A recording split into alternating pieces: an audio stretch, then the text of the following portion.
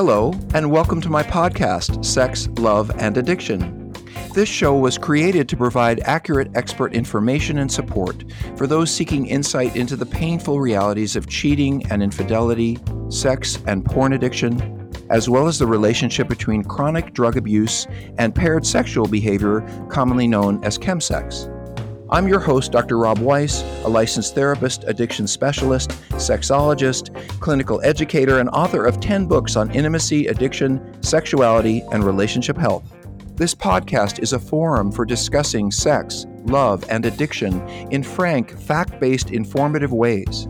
My primary goal is to bring you clear advice, opinions, and feedback from some of the world's most renowned experts in human sexuality, trauma, addiction, mental health, and relationship intimacy. This show is sponsored by Seeking Integrity treatment programs, which are also dedicated to providing expert-focused, highly specialized residential treatment for men struggling with sex, porn, and related addictions. You can learn more about Seeking Integrity and my work there at www.seekingintegrity.com. Now let's get started.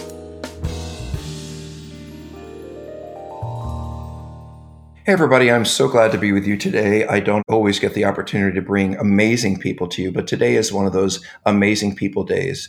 I don't know how much I can say about Dr. Louise Stanger without saying too much, so I'll just say a few things before we get started. Dr. Stanger is an Ivy League award winner. She's a 2019 Interventionist of the Year from London and McLean Hospital, which is an affiliate of Harvard. She's an educated social worker, a popular author, an internationally renowned clinician, an interventionist par none, and a speaker and expert on mental health, addiction, process disorders, and chronic pain. She's also written a whole bunch of books. Right now, she has a wonderful memoir called Falling Up, a memoir of renewal, along with a whole bunch of other books that I hope Dr. Stanger will mention to you as we go along. So we're going to talk about families. Welcome, Dr. Stanger. Oh, hi, Rob, and just call me Dr. Louise or call me Louise. It's such an honor to be with you. First of all, we know that we love social workers and you have done so much in the field that you are an expert in to change the trajectory of how we look at people and how we even define codependence, for example. So it's an honor to be here with you.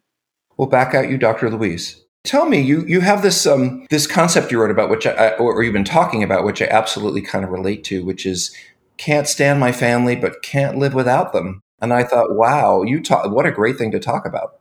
Well, people don't call me unless their hearts are hurting and there's some kind of event or crisis that happened with their loved one that prompts them to reach out to an expert like yourself or myself or somebody else. And in doing so, oftentimes families are just so frustrated, they're so angry, they're so upset by the litany of things or injustices which they believe their loved one did while they were experiencing a substance use or a disorder or a process disorder or something, while they really were in the midst of a disease. And in like manner, the identified loved one who they're calling to really complain about, worry about, nag about, control about, and don't know what to do and need help about, isn't really too crazy about them because they long stopped being in relationship with one another. A lot of wagging fingers. Yes, a lot of pointing. And I think that when you cut across all that, everybody's really frightened and scared. And yes, they do love their loved one, but they don't know where their loved one is right now. So love my family, can't do without it. So I just think of my family of origin. And, I learned to spend time with them in a hotel when I was visiting during the holidays because I love them, but I had to leave them. I couldn't get too close. And certainly with addicts, people we love who fail themselves and us, we have that experience like, I don't want to go away, but I want to help them, but helping them hurts me. So what area were you thinking of in particular about, the family drives me crazy kind of thing? I was probably thinking about all of the above, both physically, emotionally, spiritually, or consistent with your values. How do we live in relationship with someone? I love that you started talking about your family of origin because I'm pretty famous for family mapping. And since I did write a memoir, I'm allowed to talk publicly about my family. But certainly I grew up with a family beset with mental health, substance abuse, and suicide. And obviously my mother, who was absolutely beautiful, sort of a la Cher, had a wicked tongue, and especially when she had been drinking. And I learned quickly to escape from that. And yet she probably was so creative, a great artist, a great cook, and a wonderful talent that I really always wanted those things about her. But yet I hid in terror when the tongue lashings came out. And so I learned how to tell her that I loved her and I cared about her, but I was only able to talk to her when she hadn't been drinking.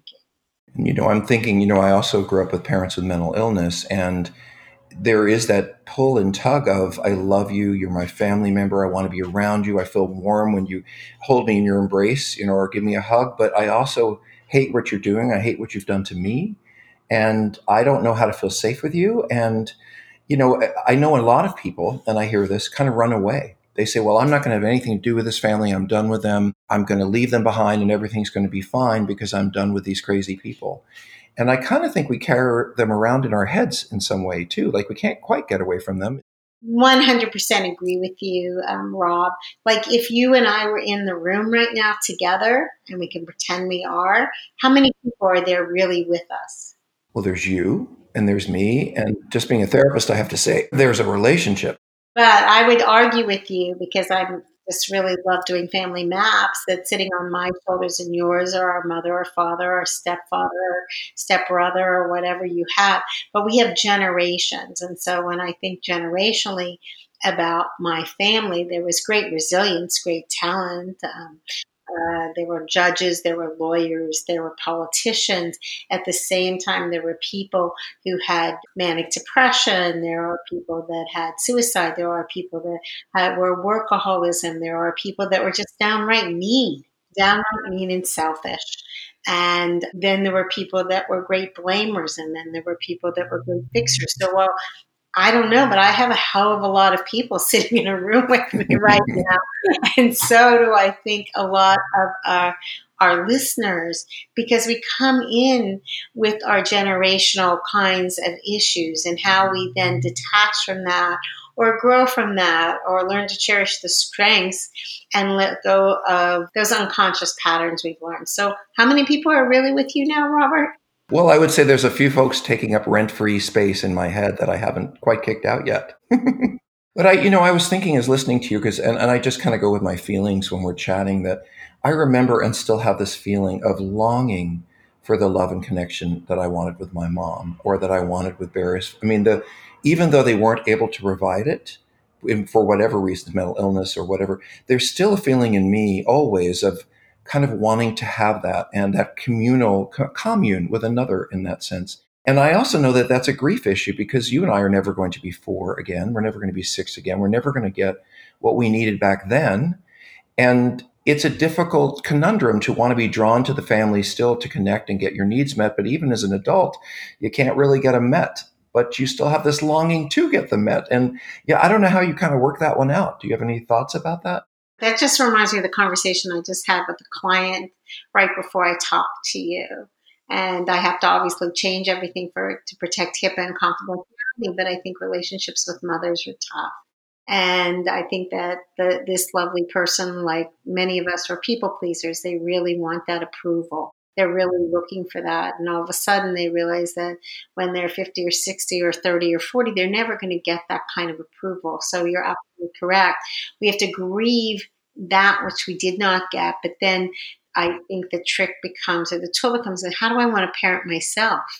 How do I want to take care of myself? And how do I want to extend that kind of gratitude that I can give to myself, that kind of self-care that then allows me to be able to be that generosity, that generous person to others, to my own children.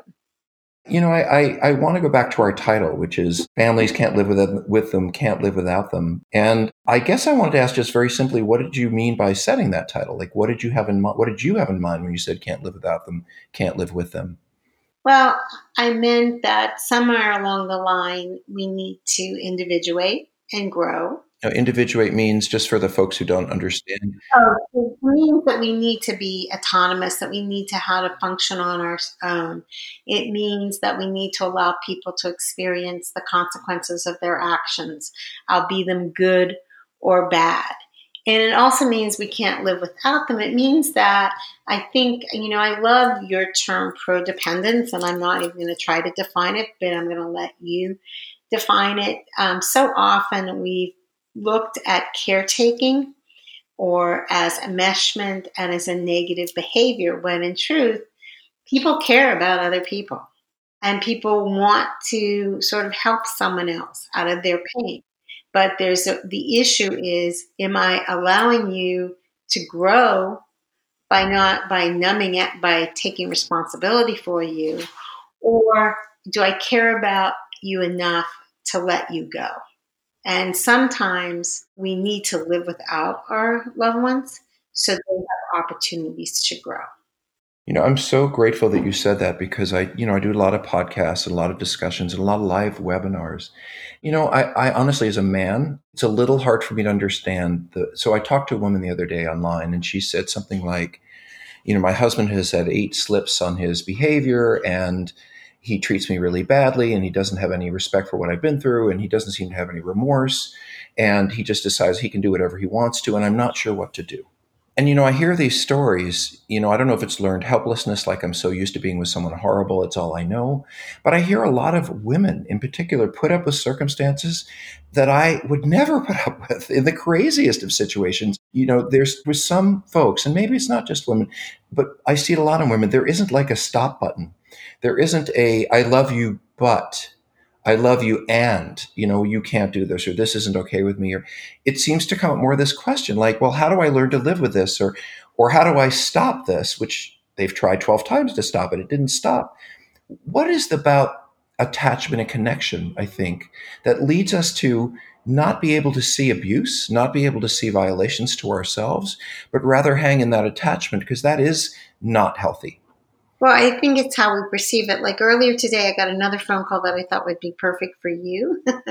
It was about partner betrayal. And a young woman, I'm going to change it completely, called me with about a 3-year-old little child. And the loved one's in the military, and they spend a great deal of time on online porn. And, I think she's tried like nagging, controlling, stopping, like, oh, we'll do it together. And the gentleman's sort of in the midst of his need to go do this. And I go, how's this really working for you? What are the benefits of this? And what is it that you want to do to stay in this relationship? How important is it to you? Well, part of it is I have a 3-year-old. I don't know anything, but when you go back into the family history, you find out that somehow or other someone said she wasn't worthy enough. She wasn't good enough. Does that mean that she needs to pack her bags and pack immediately? Or does it mean that maybe we need to invite this gentleman to get some help, or invite him to become aware about what he's actually doing and how he's harming? Because sooner or later he may, implode, because he's leaving at 4 in the morning and then he's not coming home until 2 in the morning and stuff. And so I really do see in the beginning, whether it's a partner betrayal or it's a family member, they love and they're frightened. And I work with families all the time that there's always been what we call an elephant in the middle of the living room. That behavior has been there, but somehow or other they haven't been able to really face it until there's this tipping point.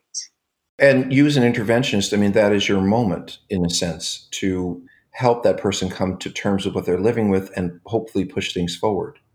That's what we try and do. People don't call me unless their hearts are hurting, unless a crisis or something has happened. And what we work with them to is, do they want to invite their loved one to change? And along the way, 97% of all my work is done with families. And sometimes they cannot tolerate changing. Recently, I had the opportunity to work with a family who was really concerned about, again, I'm changing it, a 23-year-old male who smoked nonstop 24/7 and stayed up in all hours of night. But like in doing a family map, we really see that he had trauma from a relationship that went badly, and the young woman actually overdosed and died. At Mm, the same time, the family just was too preoccupied with other things. They were too frightened to change. They really thought this person would never talk to them again if they intervened. right. Fear of abandonment. And it was the family that had the fear, and so one has to work through that. So not all, sometimes even when someone calls you and they really want to move someone to change, they themselves can't move to change. So oftentimes the invitations to change are on the loved ones, not even the person they're worried about. They don't have to change the love that they have, but they have to change how they're acting around that person to help move the situation forward. Yes, so well said. Thank you for saying it. Hey there. I sure hope you're enjoying this Sex, Love, and Addiction podcast. Before we continue, I'd like to remind you that if you or someone you know or love needs treatment for sex addiction, porn addiction, or co-occurring drug problems, Seeking Integrity can help. For more information, please visit our website at www.seekingintegrity.com.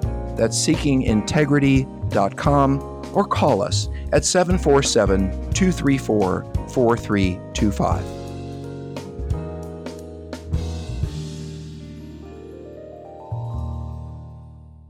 So I have a great question for you related to all this. So I've watched these TV shows about interventions, and I've, seen some of the articles about how you have to get in someone's face and you have to really confront and you have to, help the family members let this person know that they're going to leave or disconnect if that person doesn't.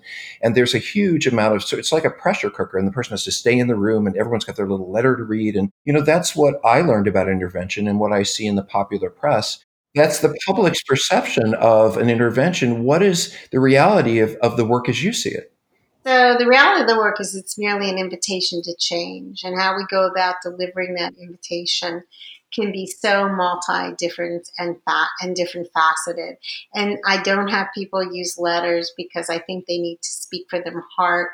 And I interview everybody individually, so I get a portrait of them and a portrait of the loved one. And we definitely invite someone to come to a family meeting. And I always tell families to say, hey, look, we've got a family problem. Things just aren't going well. We need to find a solution. And I started working with Dr. Louise and her team, and we're going to find a solution. And I certainly hope that you're going to be on board with us.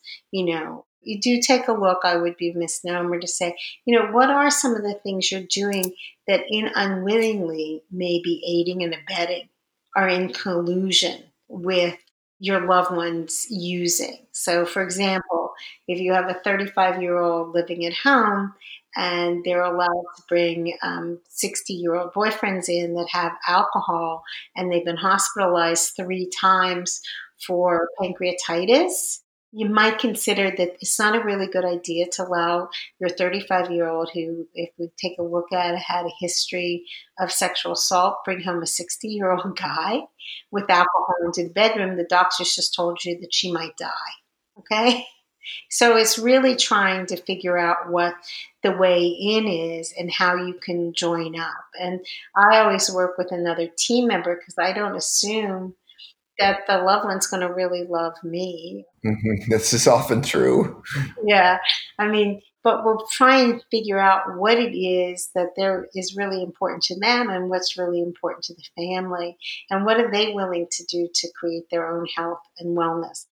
So this is not a power struggle that you have. It's much more relational. And the word invitation is you're laying out the problem for them and you're saying, gee, how do you think we can solve this? And one of the things I'm thinking is you help avoid the shame of the person who is acting out.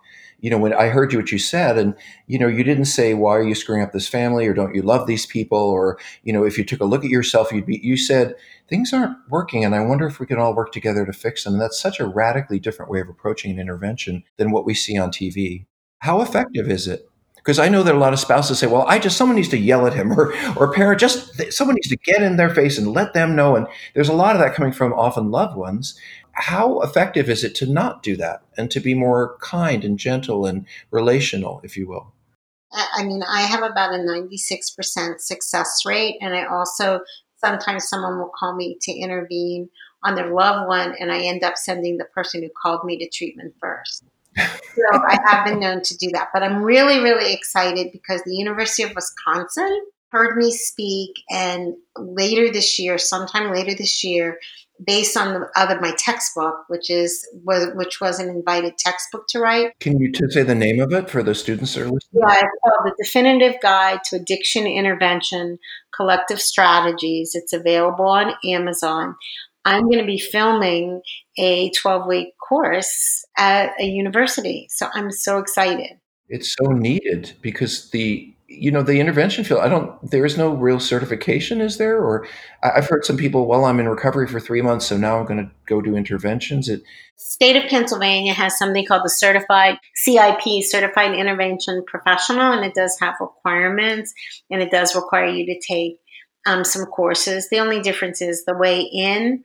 It could be you or I who are licensed clinicians, and being a licensed clinician trumps any certification, or it could be someone else. And there's some really good people that teach these courses, and then there's some really people that aren't good that teach those courses, and yet the public won't know the difference.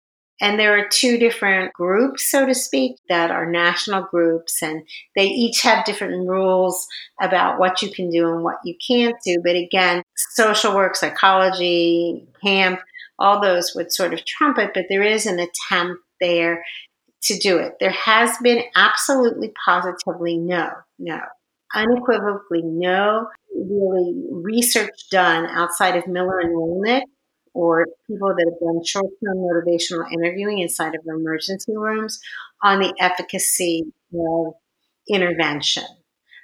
Because how do you really have an end when everybody is doing something different?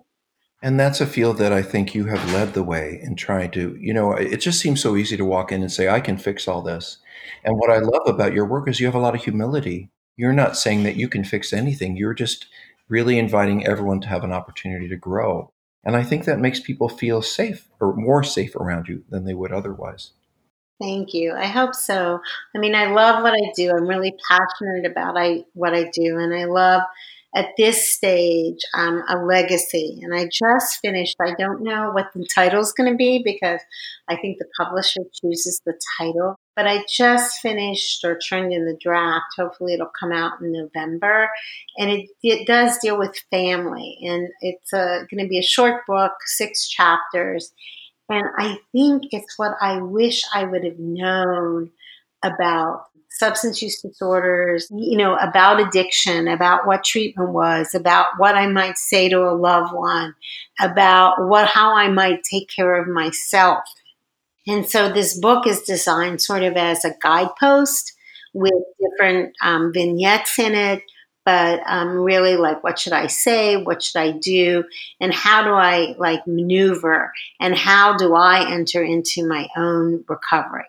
Because I think as a family member, it's really important that you begin to take care of yourself physically, emotionally, consistent with your values or spiritually, because I think that is the keystone for a way a loved one can change. But I don't hear you saying that the person who has the identified person who has the problem, the addict, the alcoholic, that we can't just fix them and then everything's going to be fine. I mean, as much as we would like to. Is that true? No, that's absolutely, totally, that's incorrect. Why not? I mean, if they were getting along and everything was fine before, and then the alcohol problem is resolved to some degree, why can't everyone just go back to being the way they were? Because everybody has identified and labeled, and I use Brad Lamb's term, identified loved one, that the identified loved one is a problem. And the moment that identified loved one, or ILO, stops becoming the problem, it shakes up the homeostasis of the family, and all of a sudden they got to take a look at me, and I've got to change how I perceive the world and how I change it. And so one affects the other, and that's why I believe with all my heart that family work is just so family and friend work or family and partner work is just so important because nothing changes till something changes. And if you're sending your loved one away to be fixed and then you expect them to come back, which is what I often worry about with adolescents, without any parallel process, I think that person's doomed. Okay, so wait, I got to ask you another question then, and I'm so sorry because this is something that people ask all the time. If you're looking through a lens of, let's say, codependence, where you believe that the partners and families are there not because they want to play out their pathologies, but because they're there for love, once the problem goes away, you're saying they just don't go back to that loving, caring space? Is it they feel mistrustful, or they're worried they are getting burned again, or what is that? Why can't they just go back to the way it was? Well, because I don't think they necessarily were, I think they were walking on eggshells before.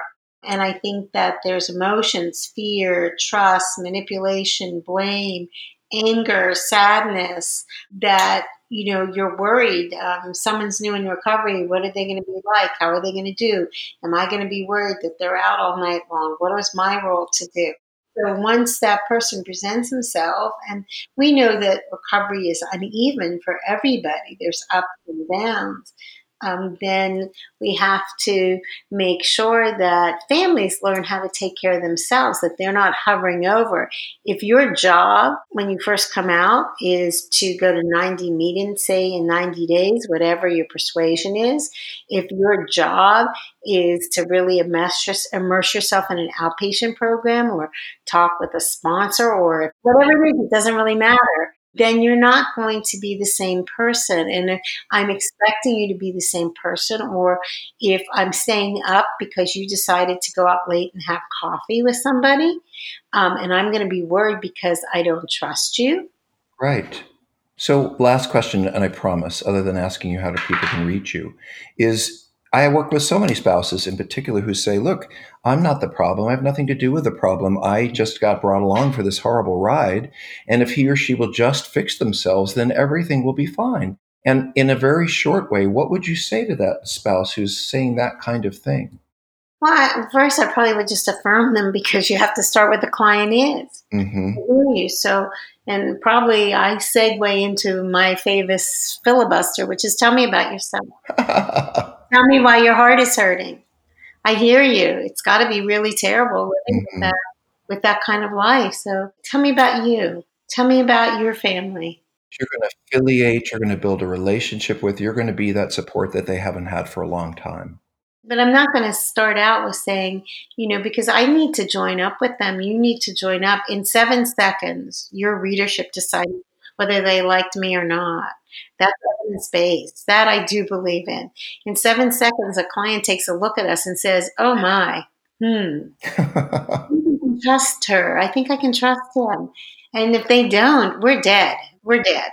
So, Dr. Stanger, please tell me, how would people reach you if they're interested in intervention, if they're interested in reading one of your books, if they want to talk to you directly? How would they do that?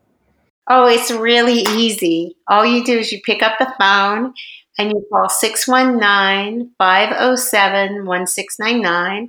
I am my own answering service. I do a lot of writing and I have blogs that come out every week, or they're sometimes replayed on other media such as Thrive Global and DV Resources in London. But if you go to my website, which is www.allaboutinterventions.com, or you can just Google my name, Louise Stanger, and that's stranger without an R, Stanger, and just fill out a contact form. I would be most happy to hear from you and to learn about you and see ways in which we might collaborate or work together.